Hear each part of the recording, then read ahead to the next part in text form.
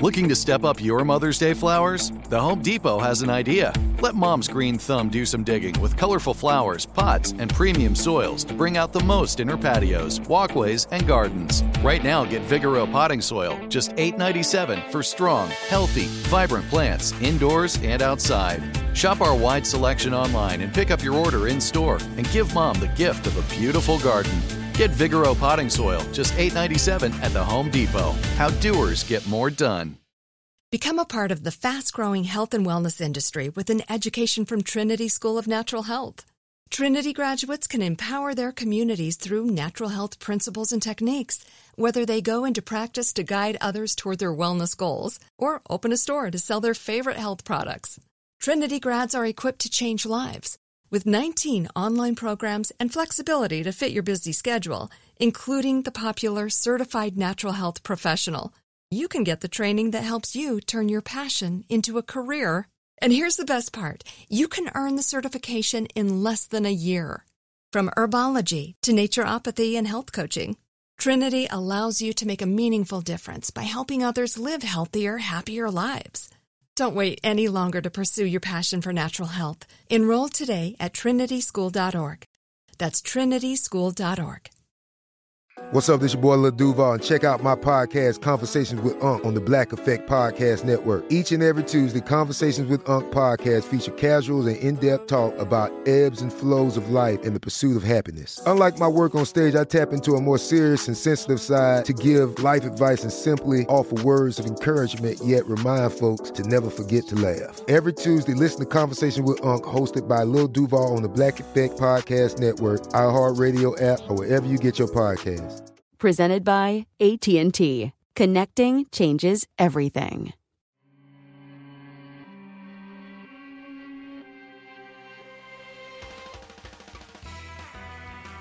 Hey everybody, welcome to Creature Feature, the show where we feature creatures.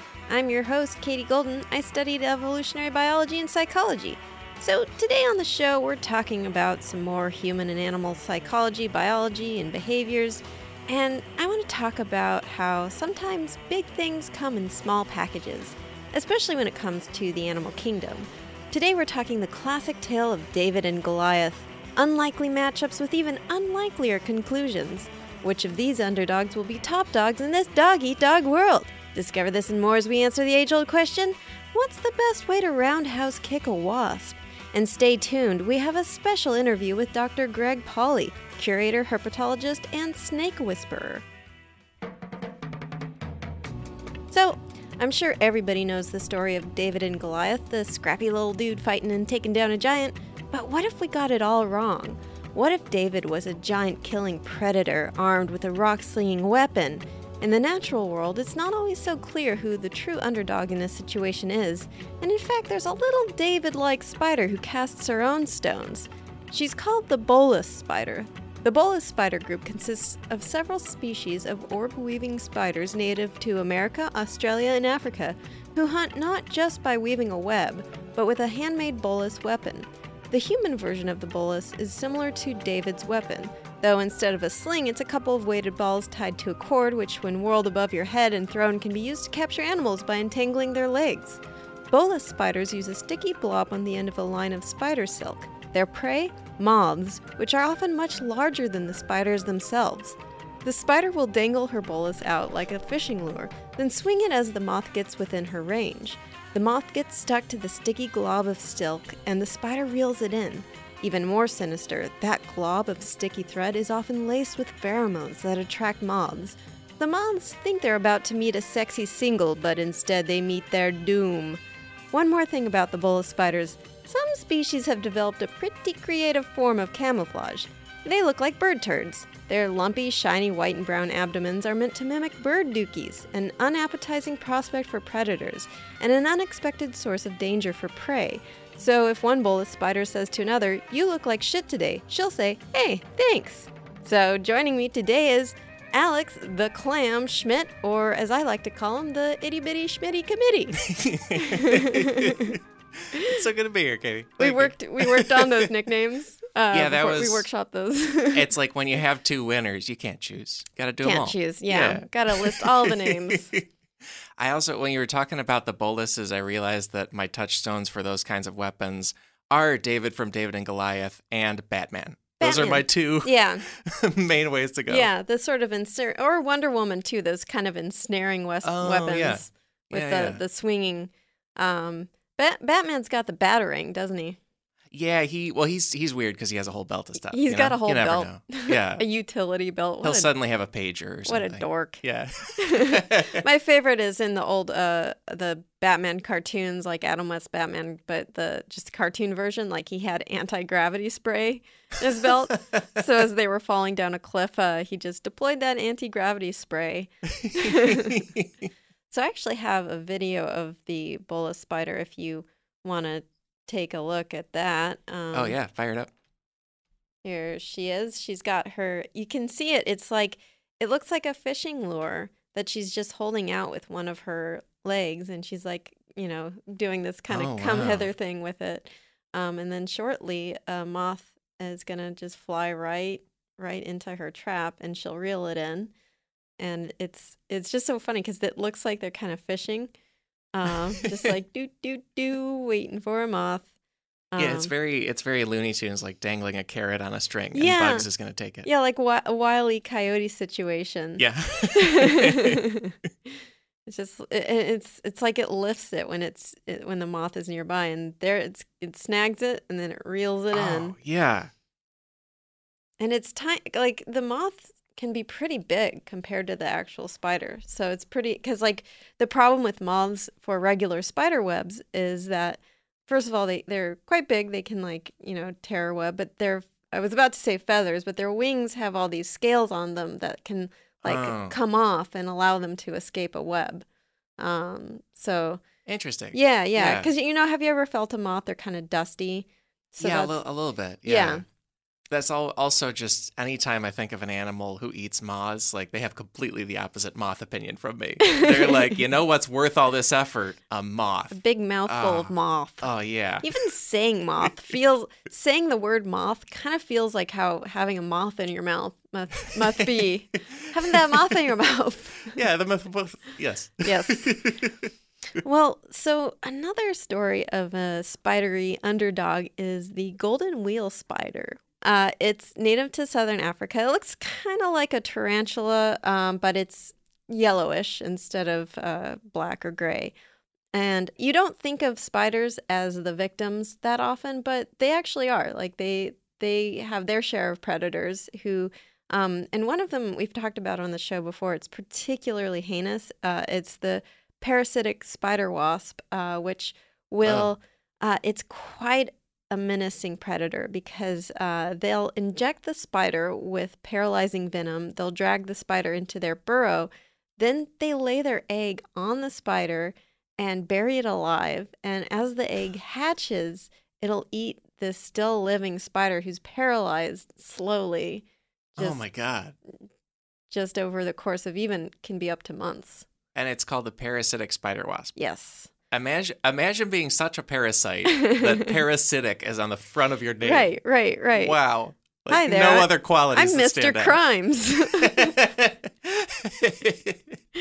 So, and actually, tarantulas and other spiders don't really have much of a defense against these wasps. They can't, because the wasps are aerial, they can fly. So it's really hard for them they just kind of try to defend themselves as best as they can. And they actually, because they're flying, the tarantulas do the technique of like predatory birds where they kind of ball up, but that just leaves them even more exposed to the spider wasps. But the spiders got problems too, man. That's true. Never thought they got about it. 99 legs and problems. Well, they only have 8 legs, but That's another problem. 91 more would help. So the golden wheel spider goes full Sonic the Hedgehog. Cool. Where it will... Where it becomes too erotic in its movie version? Yes. God. It becomes too highly detailed and disquietingly too many muscles in its face. Yeah.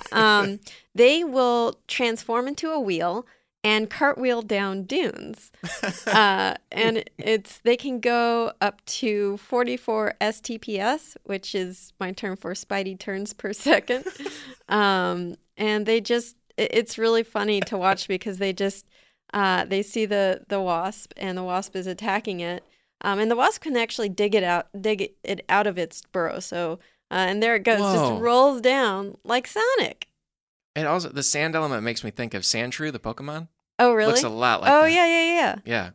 Yeah, and it just tumbles down the dune side, down a dune, away from the danger. Whoever shot this got a lot of coverage. This is like 10 different angles on that roll. I love it. Drone footage of this spider. So there's another victim of predatory wasps whom I think we don't think of as needing sympathy, but the humble cockroach. Oh, finally. Yes. Yeah. I mean, Cockroaches. I do agree that they're gross. I personally have a very strong aversion to cockroaches, but they're still an animal. They got their own life and their own hobbies, I'm sure, or whatever they do. Yeah. Do you have a lot of bug phobia? Or Not just, really. just Just- these particular There's ones? only really 2 insects that I'm phobic of, I would say, which would be cockroaches and silverfish. Oh, I which forget are what the- those are. Those are the little gray ones that have a bunch of legs, and they're little, but they're just nasty. I don't know. Yeah. And I'm not even phobic. I'm not afraid of them. I just, they gross me out. But I don't mind spiders. There's not really many other insects that bother me. It sounds like silverfish had great PR on that name. They don't sound like I they're know. silver. They don't, Fish are much chiller than bugs. they really, they're not silver. They're just dirty little gray, nasty things. Yeah, the dirty bug. The dirty bug. So cockroaches also face the predatory wasp. It's called the jewel wasp, which rides them like a cowboy, injects them with paralyzing venom, and then a neurotoxin that actually allows the wasp to hijack their brain and steer them towards their spiders or their wasp den. Whoa. And then, like the spiders, the cockroaches become a meal for the wasp's larva, where they bury them alive, and then the larva slowly eats them over the course of like at its leisure. And it's called the jewel wasp? Yes, the jewel wasp. Yeah. That's another, because that sounds like some kind of fancy They are lady. pretty. or They are something. pretty. They are Oh, okay. shiny green. Oh, I see. And they kind of do. They've got curves. They do look like a fancy lady, actually. Hey there, fella. I'm Jewel Wasp. Right. I think they would be female, the ones that are predatory. So, Right, like- I mean, certainly the ones that do this behavior because they're the ones laying the eggs. So they're like, hey there, good looking. You want to come to my burrow and have my young slowly eat you over several months? Right, you got to be coordinated to inject whatever that Yeah. poison is and hold one of those cigarettes Right, on a right. long holder, like Come Cruella up de Vil. and see my Yeah. my den at some time. I've got some neurotoxins, baby. But first, so it chews the cockroach's antenna off, and researchers aren't sure why. Could just be to be a jerk. Yeah, ruin their reception. Yeah. Sure. Yeah. I get no channels. The cockroach's dad is on the roof just fighting with it. It's more of an old tech reference. But... Children, we used to get our TV through like wires that we put on our roofs. Yeah. And then when it stopped working, Dad would get up on the roof and swear a lot, and then he'd fall off the roof and swear some more. Right. That's how it was. Being a dad was terrifying. So it uses the remaining antenna to lead it to its den like a dog on the leash, and the neurotoxins have just rendered it completely docile, like a zombie. Wow. Then it buries the roach and lays its egg, and then it becomes like this zombie crib that also doubles as a larder for the baby wasp. Yeah, animals are just so ready to use each other's bodies Yeah. as like spaces, you know? Yes. Like we're pretty brutal creatures ourselves, but we don't do a ton of that. Right, like, I mean, We just don't bother. you know, so like, all right, we wear the skin of dead animals and eat them, and that all seems pretty bad, but Yeah. animals do it. I'm not saying that we should keep doing that. I'm just saying that animals also do that kind of horrifying stuff. Yeah. I've never been like, that whale's going to be my house. Yeah. You know, that would be crazy. Yeah. Not into it. I mean, in Pinocchio, it looked pretty roomy. They got all the fish they could ever eat, too. Well, you're very open-minded. Well, so the cockroaches, when faced with this seemingly insurmountable odds with a predator that just has like neurotoxins and can turn it into a zombie, they just rear up on their legs and swing their back leg like a baseball bat and deliver a roundhouse kick to the wasp's head.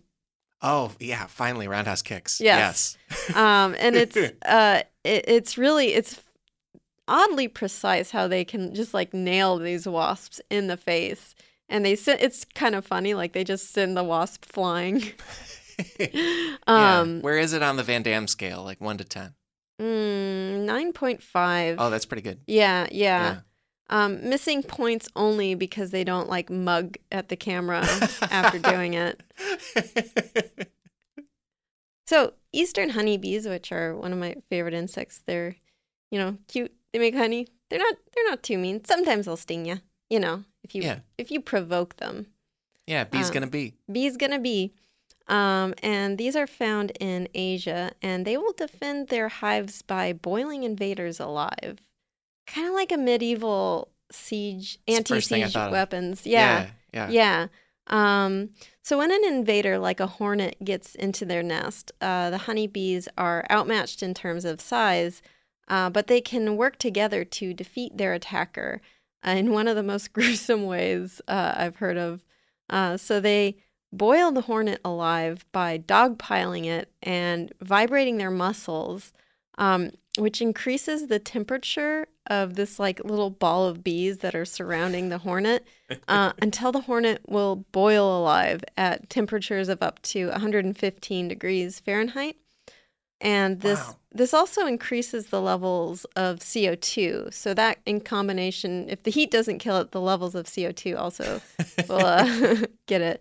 And most of the honeybees can survive this. They can survive the hot temperatures and CO2 levels, but the hornet can't. So it's like they'll just kind of vibrate around this hornet and disperse, and there's like a dead hornet. Yeah. Well, it would be kind of worse if the hornet could survive it, because then it's just endless vibrating just pile like, and just a standoff. Yeah, like when you're on a real bumpy road and you get out of the car and you're trying to get your land legs and your eyes are just jiggling in their sockets. Yeah. Well, what's interesting is hornets and bees have something called an ICU predator-prey relationship, which is an actual term. I feel like biologists have the most adorable terms for things. So ICU is the it's when a something that is often a prey item will signal to the predator that it has seen it, and it's telling the predator, "Hey, buddy, I see you. I'm not worth your time." So it doesn't run away necessarily, because and I think some species of squirrels will do this in response to snakes, where they like lift their tail up in a way that's saying, "Hey, I see you. You've lost the element of surprise, so why bother?" So the bees will do this. So when they see a hornet, they'll start beating their wings violently and producing this menacing hum. Wow. Like,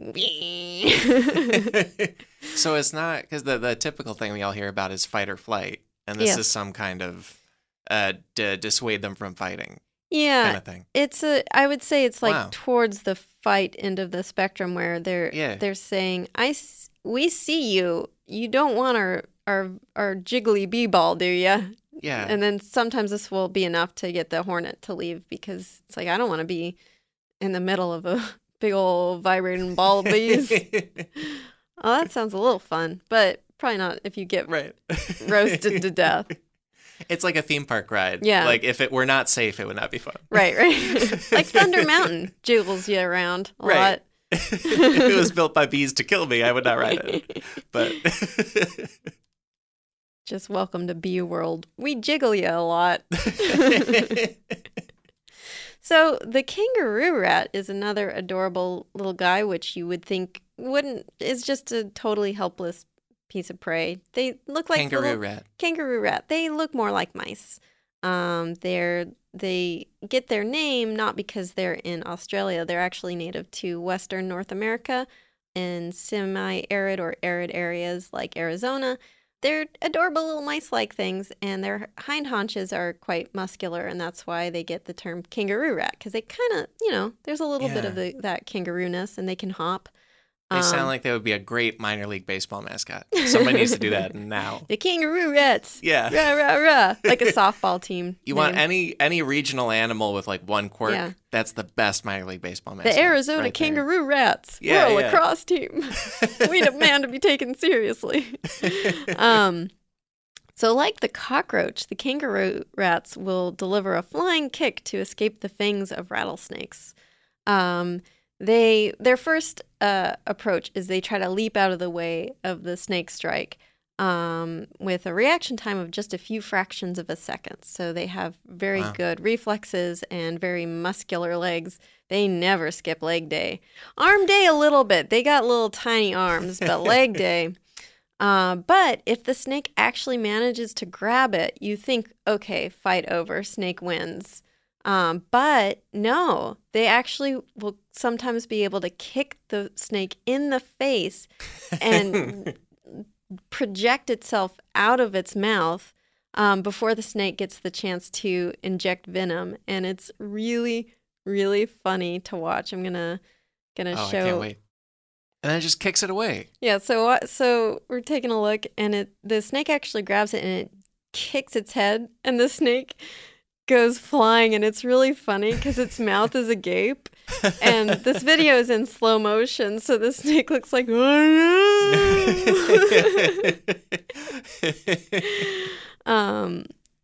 and that's just amazing. Yeah, it's so interesting to me when you have an animal like what is more innocent than a mouse, right? Animals really want to live, and they will do their darndest to stay alive. Yeah, it's like it even made sure, okay, if they bite me in the middle, my feet are in a perfect position to kick it in the neck. Right, but great. Right. Good job. He landed one square in that snake's face. Yeah. And it went flying. It's very funny. Because snakes, normally they look quite... regal isn't the word, but menacing. They look sleek and menacing, like killing machines. Oh, yeah. But a snake that's been kicked in the face looks very funny. Yeah, you don't see a lot of... There was one time I was at a zoo in Ohio, and we were looking at the monkey exhibit, and one of the gibbon-type monkeys was swinging, misses the branch, falls, lands, and then immediately gets back up and tries to look cool and normal. Snakes have no limbs to make mistakes. Right. So they just always seem interesting. Right. But if not here. Yeah, if it gets kicked in the face, it's very goofy looking. It's like, I wasn't planning for this. Yeah, it looked like Rocky. It's like a shot early in the fight when it's not going well. Right. And he's like, oh, good. And later it'll be fine. But just slow motion, jaw waggling from side to side. So another little cutie who actually has a great strategy to defend itself against big predators are fieldfare birds. They're a small bird in the thrush family, native to northern Europe and Asia. Their chicks make for very easy prey for ravens. They're bird babies. They're basically just little sacks of feathers and meat. So the fieldfare birds are smaller, and they really can't. Ravens are quite large, so they don't stand much of a chance against them using conventional warfare. But they use whatever. They use chemical weapons. Oh, they do, Alex. Oh, no. They use whatever tools they have at their disposal. Their poop. Oh, great. Yes. So first, the birds sound the alarm, and that scrambles the birds. They issue an alarm call, and all the birds in the area, the fieldfare birds, will start swooping and swarming the raven and try to intimidate it into going away. And if that doesn't work, this is how David Attenborough describes it: screaming with rage, they bomb the raven with their excrement. The duties. Wow. Yeah. Because that name, like Field Fair, it sounds like a place in the Shire or something. Like I Yes. expected a very innocent bird. Yeah, so I was joking about Yeah, and they chemical look weapons. innocent. They're like Here we are. little songbirds. They look Yeah. quite sweet and cute. Of course they do. And the duties stick to the raven's feathers, making it difficult to fly. So it's not just a gross out tactic. It will actually render them immobile. And in some cases, that could be fatal for the raven if they can't dry off in time. Makes them Wow. vulnerable to other predators. Like an oil spill or something. Yes, exactly. boy. Spill on aisle 12. Right. It's just so interesting to me because you have this little tiny bird. What chance does it have? Well, it didn't bet on poop, did it? That's so. I wonder how purposefully they're like, oh, I need to poop, but I should hold on to it as a weapon just in case. You know? I need this as ammo. Because suddenly it has a purpose. You know? Right. Yeah. I mean, that is very David and Goliath, though. Whereas literally slinging, turds.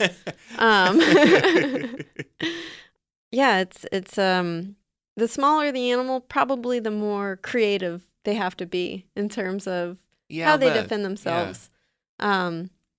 Like be it with poop or flying kicks or Right.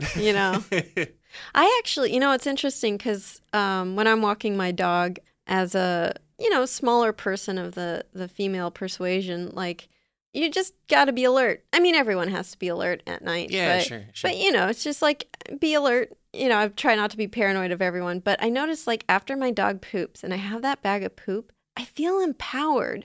Like, I feel like I have a weapon. I have, like, a morning star made out of poop. So I feel like if someone came up to me and meant bad, I would just throw the poop at them. And now I'm armed with poop. It makes me feel safe. I think I understand gun owners now, except my guns would just shoot poop.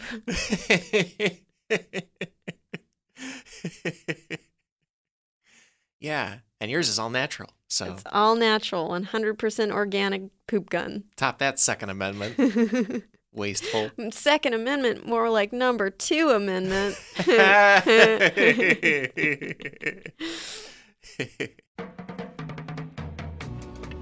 I'm no biblical or historical scholar, but I wonder how much bigger Goliath really was than David. Was he actually a giant, or was this a case of collective Alice in Wonderland syndrome? This syndrome, known as Todd's syndrome or dysmetropsia, is a neurological syndrome that affects visual perception. Remember in Alice in Wonderland, where our girl gets shrunken down or blown up, the world growing or shrinking around her? That's what sufferers of this syndrome experience. Either micropsia, things appearing smaller, or macropsia, things appearing larger, or even objects appearing closer or further away than they appear, a sort of mental side view mirror. The cause of Alice in Wonderland syndrome is varied. It could be a brain tumor, a migraine, a symptom of the Epstein-Barr virus, the cause of mono, or psychoactive drugs. I mean, we all know Alice was probably tripping her yarn balls off. The general cause is an abnormal amount of activity in the visual processing parts of the brain, resulting in increased blood flow to the area. So maybe David was sky high on shrooms? Probably not, although anyone who shows up to a battle with nothing more than a few rocks might be a little high. Hey, we'll get your rocks off, but first we gotta take a quick break. When we get back, I hope you have the stomach for it. It's gonna be about animals eating each other. Become a part of the fast-growing health and wellness industry with an education from Trinity School of Natural Health. Trinity graduates can empower their communities through natural health principles and techniques, whether they go into practice to guide others toward their wellness goals or open a store to sell their favorite health products. Trinity grads are equipped to change lives. With 19 online programs and flexibility to fit your busy schedule, including the popular Certified Natural Health Professional, you can get the training that helps you turn your passion into a career. And here's the best part. You can earn the certification in less than a year. From herbology to naturopathy and health coaching, Trinity allows you to make a meaningful difference by helping others live healthier, happier lives. Don't wait any longer to pursue your passion for natural health. Enroll today at trinityschool.org. That's trinityschool.org. Hey, this is Jodie Sweeten from the podcast How Rude, Tanneritos. As a nostalgic voice from your past, I'm here to remind you that amongst the stressful and chaotic existence we live in 2024, you deserve to get away. It's time for a vacation, no matter when you're hearing this. And let me tell you how you'll get there. The 2024 Hyundai Santa Fe. Want to bring the family to the mountains with the Santa Fe's available H-Track all-wheel drive? Well, it's got standard third-row seating and available dual wireless charging pads for the kids who just want to stare at their phone and not talk to you. You know what I mean. Visit HyundaiUSA.com or call 562-314-4603 for more details. Hyundai, there's joy in every journey. You can work from the road while turning your vehicle into a powerful high-speed data Wi-Fi hotspot with AT&T in-car Wi-Fi. On a network that covers more roads than any other carrier. Connect up to 10 devices and stream conference calls. Finish up that presentation or answer last-minute emails. Go to att.com/in-car Wi-Fi to see if you're eligible for a free trial today. Based on independent third-party data, always pay careful attention to the road and don't drive distracted. Wi-Fi hotspot intended for passenger use only when vehicle is in operation. Compatible device and vehicle required.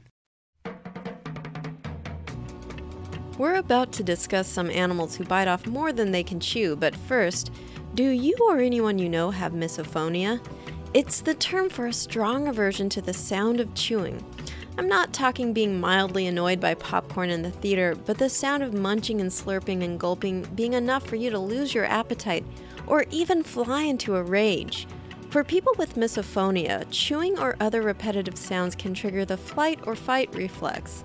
Researchers looked at the brains of those with misophonia using fMRI and found that while listening to trigger sounds, there was an increased brain activity in areas responsible for emotions, long-term memory, and fear.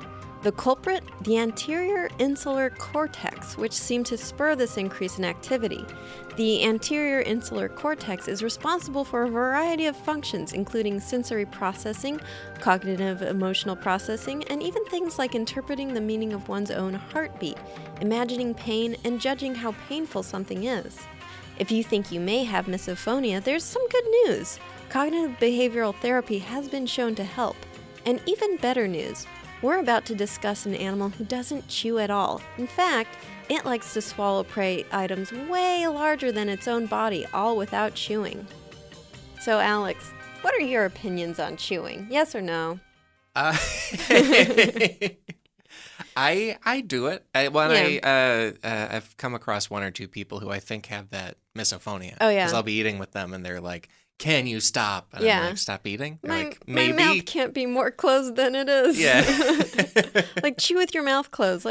But my mouth has to open a little. Right. Or I can just shove the food into my mouth like Wimpy from Popeye. Just burger all the way. Well, if you did that, you would be like the black swallower, which is a fish. It sounds like, like the Black Knight from medieval stuff. Like, it sounds like the worst swallower in the realm. Sounds like some kind of warlock who's like, "It is I, the black swallower. What's your powers? I swallow the night." Like, "Oh, the king's food, no!" And he's like, swallow. Wimpy. So I'm going to show you, well, wait, actually first I'm just going to describe it. So it's a deep sea fish that can grow up to 9 inches, and it has a habit of eating things way bigger than its own body. It's found in deep North Atlantic waters at depths of 2,000 to 9,000 feet.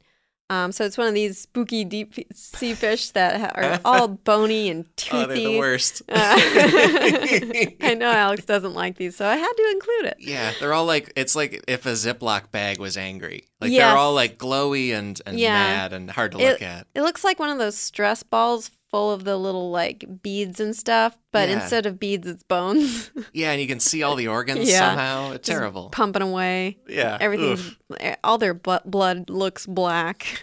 Yeah. So, well, we should exterminate this species. Great. well, it gets even better, Alex. It has a distendable stomach that can hold prey twice its length and up to 10 times its mass. Its jaws can swing down and open large enough to eat things bigger than its own head, kind of like a snake. I'm going to show you a picture of Oh, man. It's so what I've just shown Alex is a terrible looking fish, and its stomach looks like a water balloon, and it's full of, I think, a squid. Maybe. Yeah. Hard to tell, but you can still see. So the stomach can stretch, but it's so stretchy that you can actually see through it. Yeah. So it just looks like this big bag of squid attached to this fish that's otherwise pretty shrimpy looking. Well, it looks like if someone told you, "Hey, I need a Photoshop of a minnow eating like a massive animal," Yes. and you didn't have a lot of time, you would Yeah. just draw a big bag under the minnow Yeah. with the animal in it. It's That's like what this looks like. It's a child's idea of eating. Right. Sometimes its eyes are bigger than its stomach, so much that it accidentally kills itself. Whoa. Just too much. Yes. Yeah. So prey can Cool. burst its stomach, or more gruesomely, if the prey is so large that decomposition sets in before it can be digested, the decomp gases will force the black swallower to float to the surface, killing it. In fact, this is how most specimens are collected. It's just like, it's Wow. such a huge meal. They've just like, well, it doesn't have time to actually digest it, and it's so creepy. Like the decomp gases fill its body, and it's like, whoop, now I'm buoyant. Yeah. Well, and it's one of these animals that's just such a killing machine. It's dumb. Yeah. You know, like Yeah. it just knows how to eat stuff, so it doesn't know how to not die. Amazing. So here's a picture of one with its stomach just like torn open by a huge Whoa. squid. Yeah, a much bigger animal's just leaving. Yeah. It's like, well, see ya. It doesn't. You're right. It doesn't look real. It doesn't look like this should actually happen. Right. But it doesn't look like a real stomach. It looks like a plastic bag attached to a fish, where it's like, well, the food goes in here, I guess. Right. It's so creepy. Like, draw a trout eating 200 pounds of beef. Yeah. I don't know. It's just on the bottom of it. I don't Yeah. know. Okay. And its face is kind of doofy. Like this one's dead, so that's kind of tragic, I suppose. But its face looks kind of doofy. Like, well, I guess I boned this one up. So, Alex, on this show, we like to go to a little place I like to call Imagination Station. Okay. All right. Toot toot. On board. On board, all Yeah. board the brain train. Toot toot. Toot toot, chugga chugga. So imagine that you're just about to sit down and eat. What's your favorite food? Oh boy. It's gotta be like really good lemon pepper chicken. Okay, so you've got your lemon pepper chicken, and it's in fact, it's like inviting you to eat it. It's going, come here, Alex, come hither and partake of my succulent meats. In my head, the little box of wings is talking. Yeah. It's like, the lid, you know. Yeah. Just like, come here, Alex. We're delicious and covered in lemony zest. Ah, they are. And you open up your box of lemon chicken, and you're bringing it towards your mouth, and all of a sudden, just teeth pop out of the chicken and bite you in the face. I'm not going back to that Wingstop Well, you know, location. I mean, Chipotle, am I right? Yeah, that would be psychologically scarring, Yes. especially for me, an intelligent animal. Yes. I'd be like, well, never again.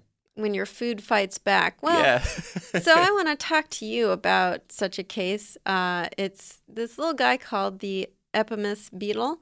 They're only about a half an inch to an inch big as adults, and they look innocent enough. They're just like your average kind of semi-shiny green beetle.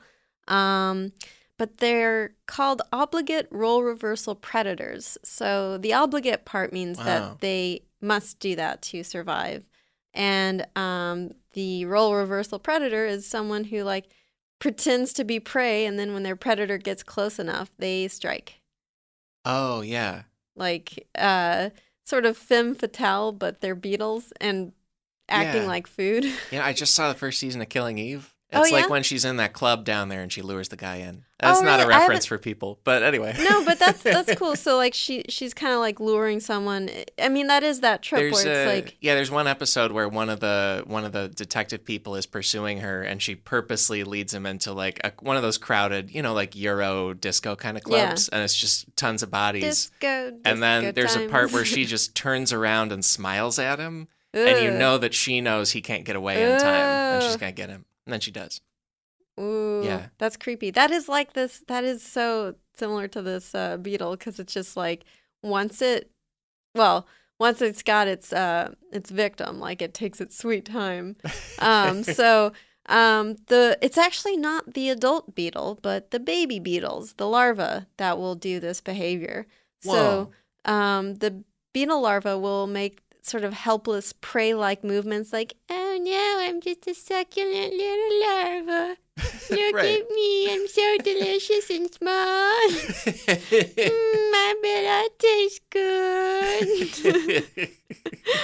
So it draws in predators like frogs. And as the frog's about to chow down on what looks like, a slimy but satisfying larva, they dodge. The Wingstop of the frog world. They dodge the frog's attacks. Then the beetle larva bites the frog in the neck or underside, disabling the frog. It's just so gruesome. Then they attach themselves to the frogs and slowly feed off them, like just sucking out their juices. Oh, like blood and stuff, just taking it out. They'll slowly eat at them, kind of like a parasite. But I think they work quicker. Oh boy. Right, not like those lazy parasites. Yeah. Bet you thought it was just a tasty little grub, but no, who's eating who now? That's my grub voice. And because that's amazing, it's only the babies. Like, Yes. Then the adults maybe see this brutal behavior happen, and they're like, so childish.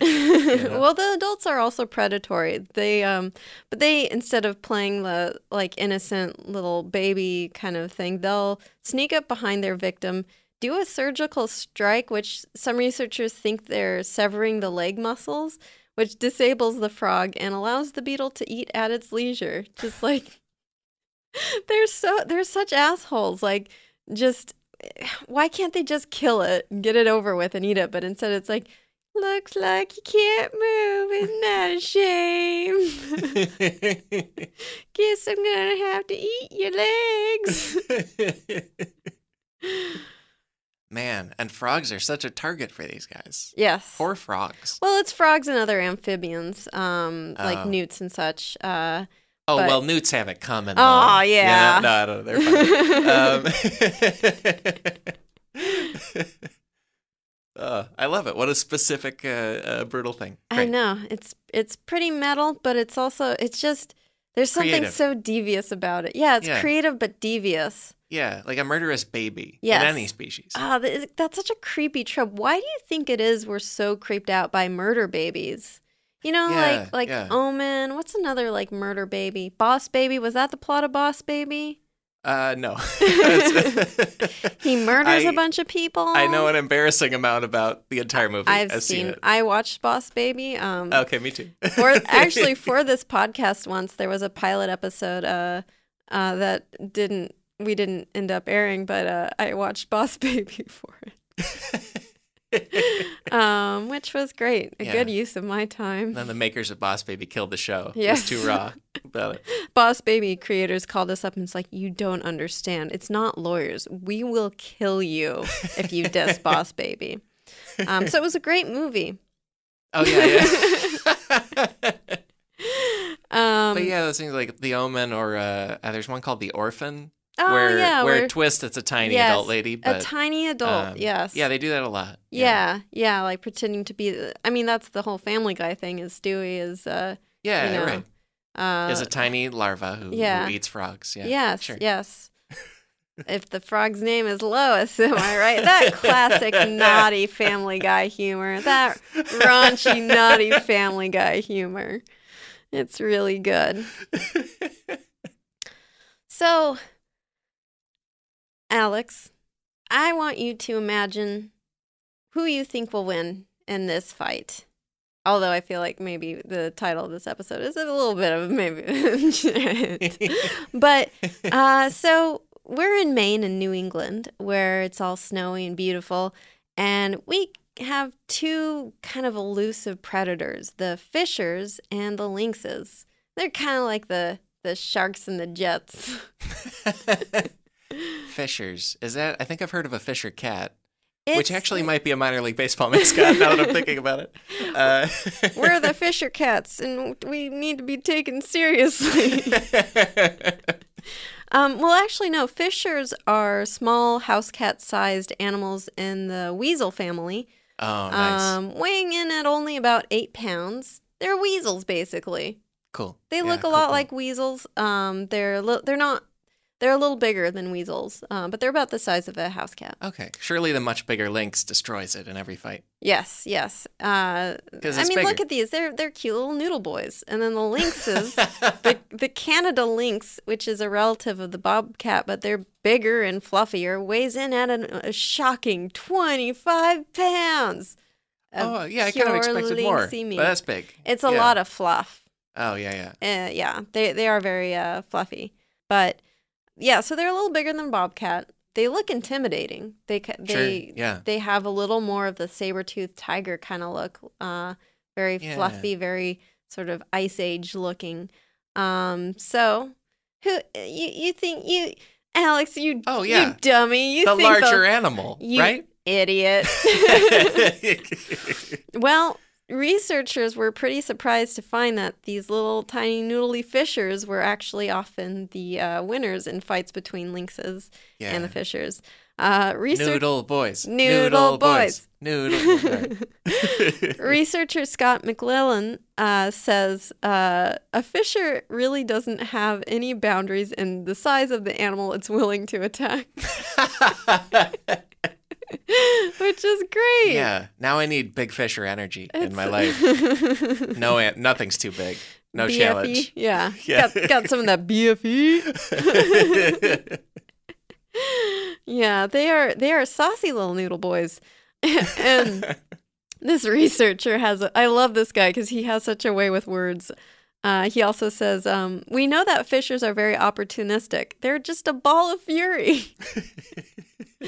So they tracked lynxes with some radio collars, and when the radio collars stopped moving, they're like, I think that lynx might be dead. Oh my God. These are research. What's the accent like in Maine? Is that almost a Canadian accent, or is that not quite? Oh, that's a good question. I haven't seen enough Stephen King adaptations. I imagine it as Fargo, but I don't think that's right. But I'm gonna go with a Fargo accent because So they're like, oh yeah, we think that might be dead. The radio collar stopped going, and they arrive at the scene where the lynxes were killed, and they have to do like a bit of biological forensics because they piece together the scene of the crime. And it's actually kind of hard because the lynx is often ripped apart limb from limb. Holy shit. It's a nasty, nasty scene.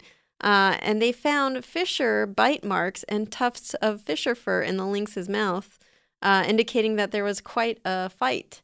So it wasn't that, it's like there's a chance that maybe the fisher was just like scavenging on the dead lynx. Like, no, the lynx had defensive fight wounds.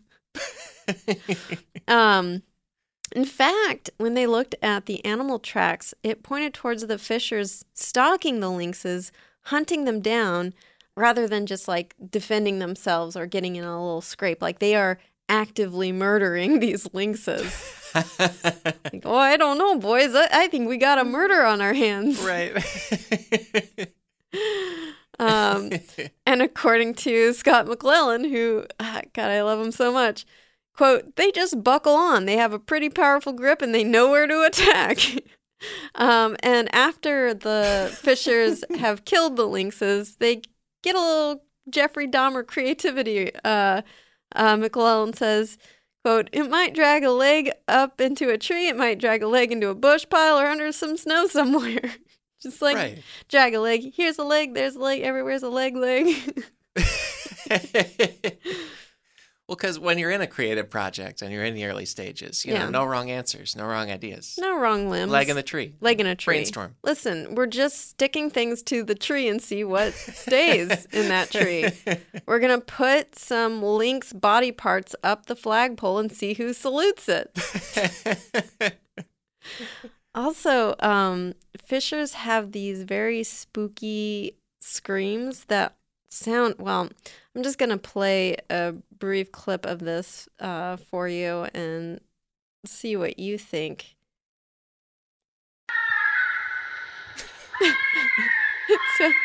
It sounds like someone's screaming, like a ghost person. Right. It's so creepy because I feel like if I lived in Maine and I heard that, I would just assume someone was being murdered. Oh, because it's such a haunted state because of Stephen King. Yeah, like some ghosts are getting re-murdered. Oh, yeah, I didn't know. So Stephen King's from Maine? Oh, yeah, he's all about it, too. No wonder. A bunch of his stories are there, It's the Fishers screaming at night, murdering lynxes that scarred a young Stephen King. Well, because especially these animals, they feel like something that would be in... There are a lot of Stephen King stories where it's like a horde of sort of small things being a problem, like Langoliers or something. Yeah. He would probably call it the Noodle Boys, and it would be these animals. And then the Noodle Boys reared their heads and entered my body with their teeth.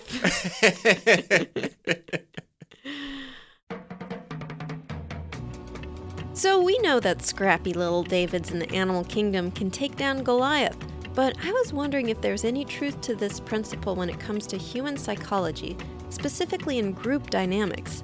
Human beings are social animals, so typically our Goliath-like strength relies on us forming groups. But can there be a downside? There's something called the bystander effect. It's a sort of groupthink situation in which crowds of people fail to help someone in need, not because they're callously indifferent, but because each individual group member thinks, hey, someone else will handle it. Of course, who even deals with crowds of people anymore? We're all safe inside on our phones, browsing Twitter and Reddit or the TikToks and the Instagrammables. Well, not so fast there, my fellow millennials.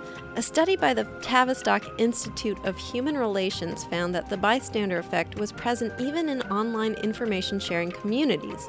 When looking into how many people in online groups would respond helpfully to questions, the smallest groups fared the best, with the highest percent of responders.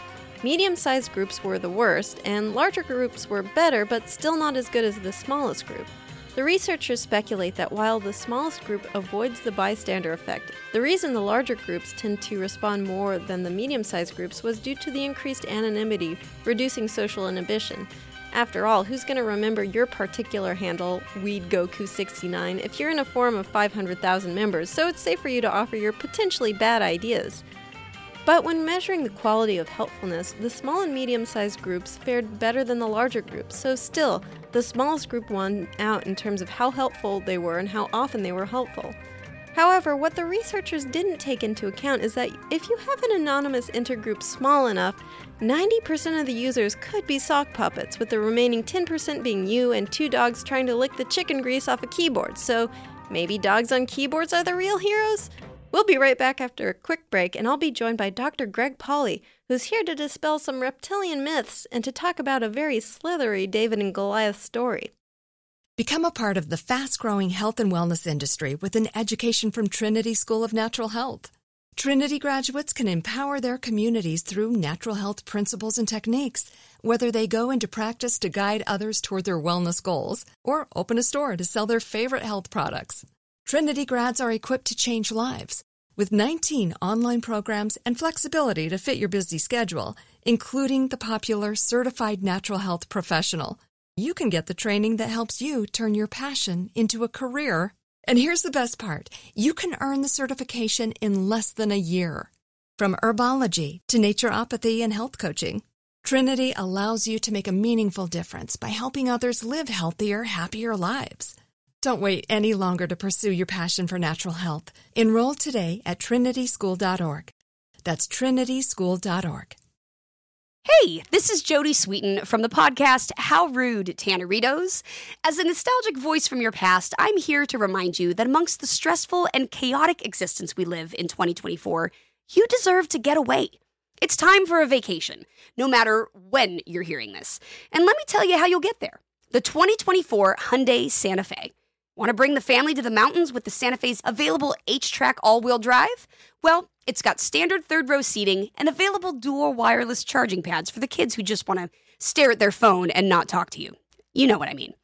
Visit HyundaiUSA.com or call 562-314-4603 for more details. Hyundai, there's joy in every journey. You can work from the road while turning your vehicle into a powerful high-speed data Wi-Fi hotspot with AT&T in-car Wi-Fi. On the network that covers more roads than any other carrier. Connect up to 10 devices and stream conference calls. Finish up that presentation or answer last-minute emails. Go to att.com/in-car Wi-Fi to see if you're eligible for a free trial today. Based on independent third-party data, always pay careful attention to the road and don't drive distracted. Wi-Fi hotspot intended for passenger use only when vehicle is in operation. Compatible device and vehicle required. Here with me today is friend of the show, Dr. Greg Pauly. He's a herpetology researcher and curator at the Natural History Museum of Los Angeles County, and he's here to talk to us about snakes. As the one thing I want people to get from this podcast is to love snakes. That sounds good to me. Yeah. So snakes are notorious gluttons, and we're talking about today David and Goliath situation. So nothing is more emblematic to me than like a snake eating something huge in its little tiny noodle body. And it can unhinge its jaw and swallow prey many times its size. How do they do this without exploding, or do they actually explode? They can explode. So first I will say they don't actually unhinge their jaw. Okay. What's really interesting about snakes is that their jaw actually consists of 3 bones. So we think about like we have a mandible and a maxilla. Yeah. But what snakes do is they actually have another bone in between those. Really? Okay. And in us, developmentally, that bone is part of our middle ear. But in snakes, which don't have a middle ear, that bone is part of the jaw articulation. And so what they can actually do is they open their jaws really wide because of the fact that they've got this, these basically 2 joints, this sort of 3-bone system. Right, so it's kind of like a door hinge where it's like, the top hinges in hotel doors that lets the door open pretty wide. Does that make sense? No. I don't know anything about it. Maybe I should spend more time at hotels. No worries. Let's just move on. It's basically 2 hinges. I mean, it's basically the whole point is like 2 hinges. So you have 2 hinges, so it can... And so it can open up, in some cases, in some species of snakes, they get almost to 180 degrees. Oh my God. Which is, pretty amazing. Yeah. So, snakes, I think that they have this reputation sometimes as sort of being gluttonous, but, the reality is that, a snake might only eat 1 or 2 meals a year. Yeah. So, wow, okay. I don't know. As somebody who's like going to have 3 meals and maybe 2 snacks today, I feel like it's not my job to call a snake gluttonous when it's eating like once every 6 months. Yeah. But there's these unbelievable situations. So not all snakes do this. CEO intermittent fasting to a huge degree. Exactly. So not all snakes do this, but particularly vipers and boas and pythons, some of our really like heavy-bodied snakes, they take on huge prey items. So some of the biggest, what we call relative prey mass, is sort of what we refer to this in the snake literature, is some of those biggest numbers will be like snakes eating prey items that are like over 150% of their own mass. So I think the record is like almost up to 1.7 times their own mass. Oh my gosh. That's like, imagine something like, let's take, like a 20-pound boa constrictor. Right. That's like one of those snakes eating like a 30-pound meal. So it goes from being a 20-pound snake to being a 50-pound snake because it just ate this massive meal. Just get some terrible meat sweats. Yeah, I would. And so that's right. So then what do they do for like the next couple of weeks is like nothing, They crawl over to some spot where they feel a little bit protected. Ideally, there's a little bit of sunshine, and they stick that chunk of their body that's got that big digesting prey mass out into the sun, and then it slowly digests, and weeks to months later they take a giant poop and got rid of it all. That actually sounds like a wonderful life. But there are these situations where like the snake kind of misjudged what it was trying to eat and actually eats something that's so big that it actually does end up tearing the Oh my inside. God. So actually tearing the digestive tract, and in some cases actually causing the entire animal to rupture. And Oh my God. There's actually this photo that went viral Yeah, I a think I couple saw years that. ago Yeah. of this is a non-native Burmese python in the Florida Everglades that had taken out a rather large alligator, Yeah. and it actually ended up being too large, and it ended up, How does it? the animal, the snake sort Yeah. of ruptured, and you can see the gator through the snake. So how does it take out a gator in the first place? It kind of Yeah, it's constriction. a constriction. Yeah. So that's the thing. Like these species that we see doing this, like boas and pythons, are like really big, strong, constricting snakes. And then the other ones we see doing it are things like vipers, right? Where the snake strikes the animal, Very quickly. envenomates it, Yeah. waits for that animal to die, and then goes and consumes it. Yeah. Yeah. How do they normally manage, like, without exploding? Because they must have some pretty flexible muscles to be able to allow them. Because, like, if we tried to eat something twice our size, like, that wouldn't work. We would Yeah. instantly Yeah. die, Yeah. or choke. Like, how do they not choke? How do they not always explode? I mean, basically, a snake is just this giant tube, right? And so, if you can sort of fit into that tube, you're kind of good to go. Like, there's a reason that a snake doesn't have a small neck in most cases, right? And it's because that neck would then be the sort of limiting factor of what you can fit down. Right. And so, what's really amazing is like snakes have all these ways of sort of like being able to expand. So, you don't see things like we have, where we have like, we have this rib cage that's fused in a few places. And so our rib cage doesn't expand that well. Well, snakes don't have that. Yeah. They don't have a rib cage that fuses all the way around so that they can expand a lot. When we see a snake, what we mostly see are like we see all the scales. But actually, if a snake is like eating a huge meal, then it's expanded so much that you actually see all the skin in between those scale rows. And it'll be almost as wide as the scale rows itself if it's really distended. Yeah. And so they can just take on these, really big meals, and their body can expand to accept a lot of it. There's, of course, limits, but even the stomach itself can expand lengthwise, right? wow. And take up a huge chunk of sort of that tubular body if it has a big meal. And so, or maybe not just like a big meal, but maybe it's an egg-eating snake of some sort. Yeah, so you have doesn't multiple ones. Yeah, so maybe you just got lucky and you got, you found the hen house and you just got, 6 eggs at once. Yeah. And some species of egg-eating snakes actually rupture the eggs and regurgitate them, and some actually just swallow the eggs whole. So, like, for these ones that swallow it whole, you just got to pack in, like, 6, Do they 7 poop eggs. the shell out, or?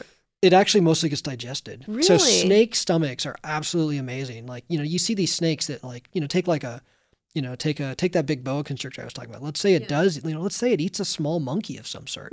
It's not pooping out little monkey bones. There's not like a femur that's coming out, a mammal femur coming out, 2 weeks later. No, that all gets, the snake stomach is so incredibly efficient. It digests all of that. Oh my God. What you'll see in the long run is you'll see a little bit of hair, and that's about it. Maybe some claws off the feet and stuff. But I kind of want to change my funeral plans to being eaten by a snake, because then I would be 100% snake at that point. yeah, they actually have a pretty high rate of, sort of recovering sort of the energy so from that efficient. animal. They're so efficient. Yeah. I don't know. It's not that far fetched. It's rare for a snake to consume a human. There are a few species that very, very, very, very rarely do it. Yeah. And the key is you need to be a sort of a smallish person and I a see, really yeah. big snake. Yeah. So yeah, if I turn into a little old lady, then that'll be my funeral plan. There you go. Get a big You snake, can big do enough that. snake. So you wrote a blog post about these incredible flying wrestling matches between snakes and hawks, which sounds a lot more entertaining than anything out of the WWE. Can you tell us a little bit about it? Paint us a picture of this scene to our audience, and how are snakes able to fend off these hawks? Yeah. So, I mean, this is like I think it's sort of a great David and Goliath story. Yeah. Like, we have these aerial predators, hawks, eagles, other birds of prey, and they love to eat snakes. Like, it's, It's their tasty. Italian food. Yeah, it's the tasty little meal. And so, but sometimes what happens, this is particularly true for juvenile birds of prey, is they haven't gotten their technique down, and they haven't maybe figured out that, sometimes you can bite off more than you can chew. Yeah. And so you might get something like a juvenile red-tailed hawk, which is, really widespread species of hawk across much of the United States, that might see something like a gopher snake, a bull snake, a rat snake. It's sort of, those are the species that we often And see. about sort of how doing big this. are the snakes? So, and how big is the hawk? This is a couple pound bird, but it might, a juvenile red-tailed hawk still might have, 2.5 foot wingspan. And then these snakes might be 2.5, 3.5, up to 4 or 5 feet long. But they're just, but they're noodles, whereas the Yeah, hawks exactly. have these Yeah, huge talons, crushing beaks. Yeah. They can fly. Yeah, exactly. Horrible, mean predator. And Yeah. then there's this cute, adorable snake cruising Yeah. around, just going about its business for the day, enjoying some sun. And this hawk comes out of nowhere and pounces on it. And so sometimes what happens with these juvenile hawks is they'll come down and they'll grab something like a gopher snake and they'll start flying off with it. But, the snake is like 2.5, 3 feet long. And it's a constricting species. And so what the snake will then do as a defense mechanism is it just wraps up the hawk. Mm-hmm. And so here's this hawk trying to fly. And now it can't move one wing very well because like the snake wrapped a coil around that. It's like mashing kind of one talon into the other talon. It's got a coil around its neck. It's like getting tangled up in a hose. Yeah. And so what happens is like you'll see these reports every now and then. And this is like one of the great things is like people post this stuff on social media because it seems absolutely absurd. And it is, but it actually gives us an opportunity to study these sort of rarely observed events.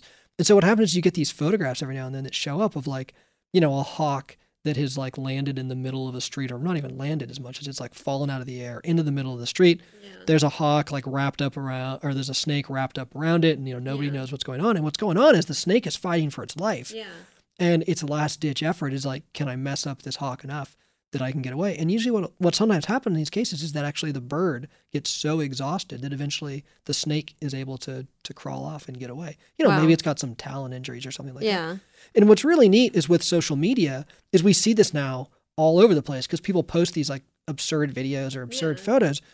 But because they're posting these, onto the internet, we see observations of this like same sort of thing going down in like Africa and going down all across the United States and going down in, other parts around the world, different species of, birds of prey and different species of snakes. But we see that there's a lot of different snakes that are capable of sort of doing this as like the last ditch effort of like trying to save themselves and slay the evil hawk Goliath. Yeah. So is that kind of a common behavior that they do where they try to wrap around a predator, but just in this case they happen to be flying? Yeah. I mean, I think in general, a snake's first line of defense is like don't get seen at all. Right. Rely on camouflage. Stealth, yeah. Yeah, rely on stealth, try not to get seen. The second line of defense is just flee. Right, to try to crawl away. That's what they teach you in self-defense. Like the best thing to do is to run away. Yeah, don't get seen, and then don't have any contact because you run away. Yeah, and then if that fails, then you got to try to scare off whatever it is. And so those snakes have all these bluff displays. The rattlesnake. Yeah, and other snakes will like try to rattle their tail to kind of mimic a rattlesnake, or they'll hiss, or they'll strike at you, but like totally in ways that are never going to connect. It's just these defensive strikes. Yeah, and they do all this stuff to like they inhale a bunch of air to look big. They do all this stuff to like scare away a potential predator. But if that fails as well, then you've got no other choice but to fight for your life, right? And so that's what's happening. I mean, this is a snake fighting for its life. The hawk is fighting for a meal. The snake's fighting for its life. Yeah. The snake's got way more to lose. Yeah. Gives it all it can, and sometimes it works, That's amazing. But then you have to imagine, like, in these situations, like, that snake is probably, snakes have home ranges. They have territories. It's just dropped off in the middle of nowhere. So now it's dropped off in the middle of nowhere. So I forget the exact street, but, like, the blog that I was writing about was literally, like, a guy was driving down the street and took this photograph in, I want to say, like, Echo Park here in Los Angeles, of this red-tailed hawk that just plummeted down in the middle of the roadway with this snake. Yeah. And so sometimes it can be as, like, conspicuous as a spot as that. But, of course, that snake is now, totally in a new habitat. It has no idea. Gotta rebuild its snake life. It's got to totally rebuild its whole life. But at least it's alive. At least it made it. So. You got to try. I wish that...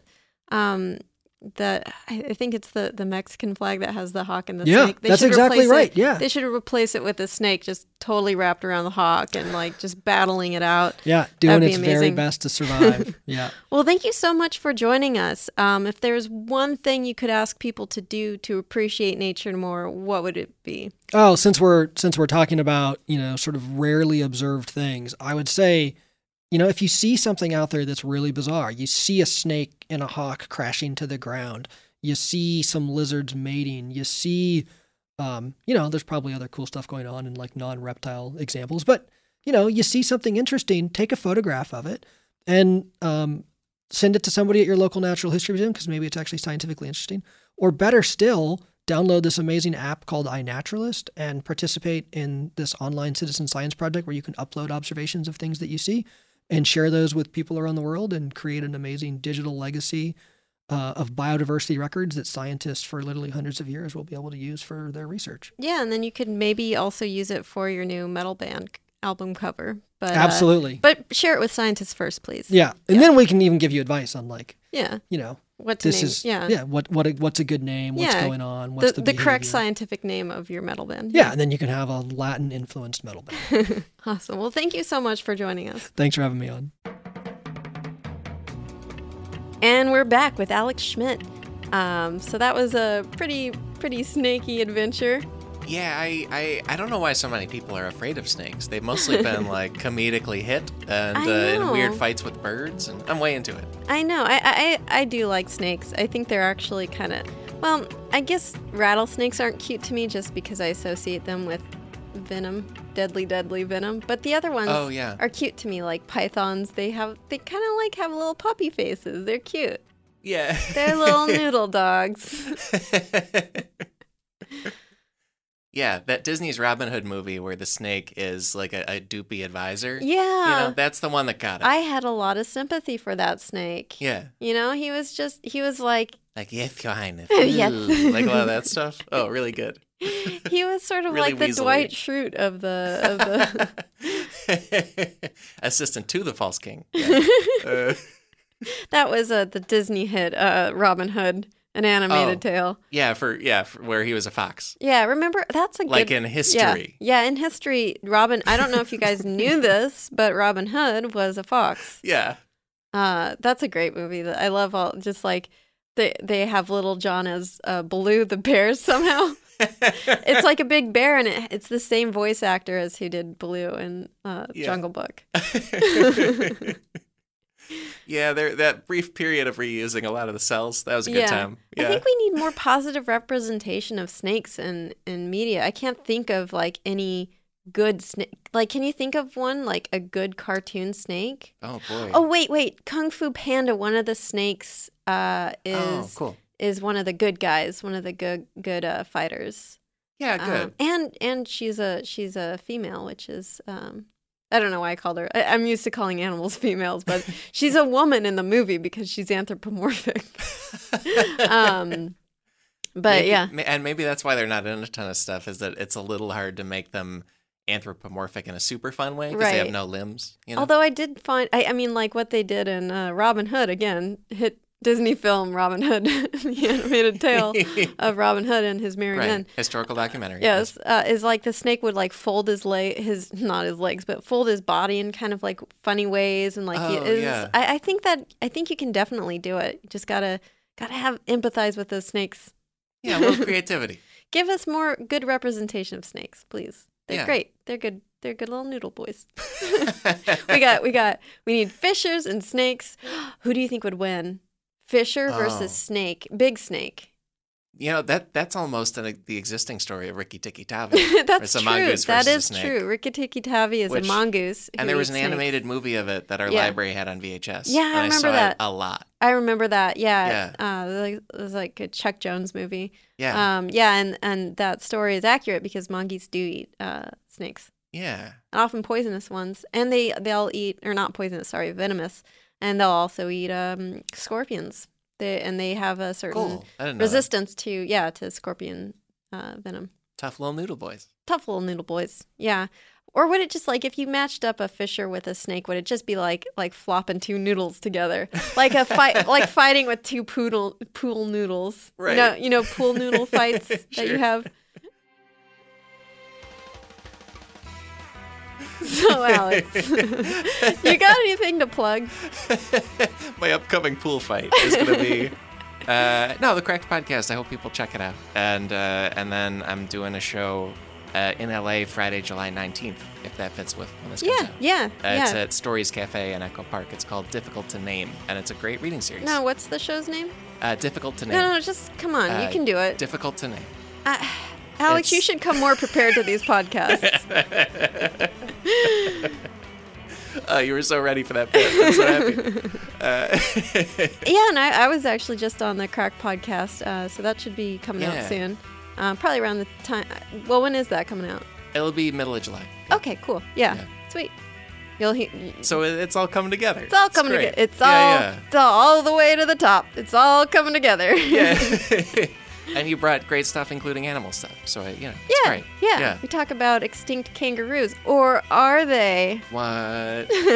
Tough little kangaroo boys. So, where can people find you, Alex?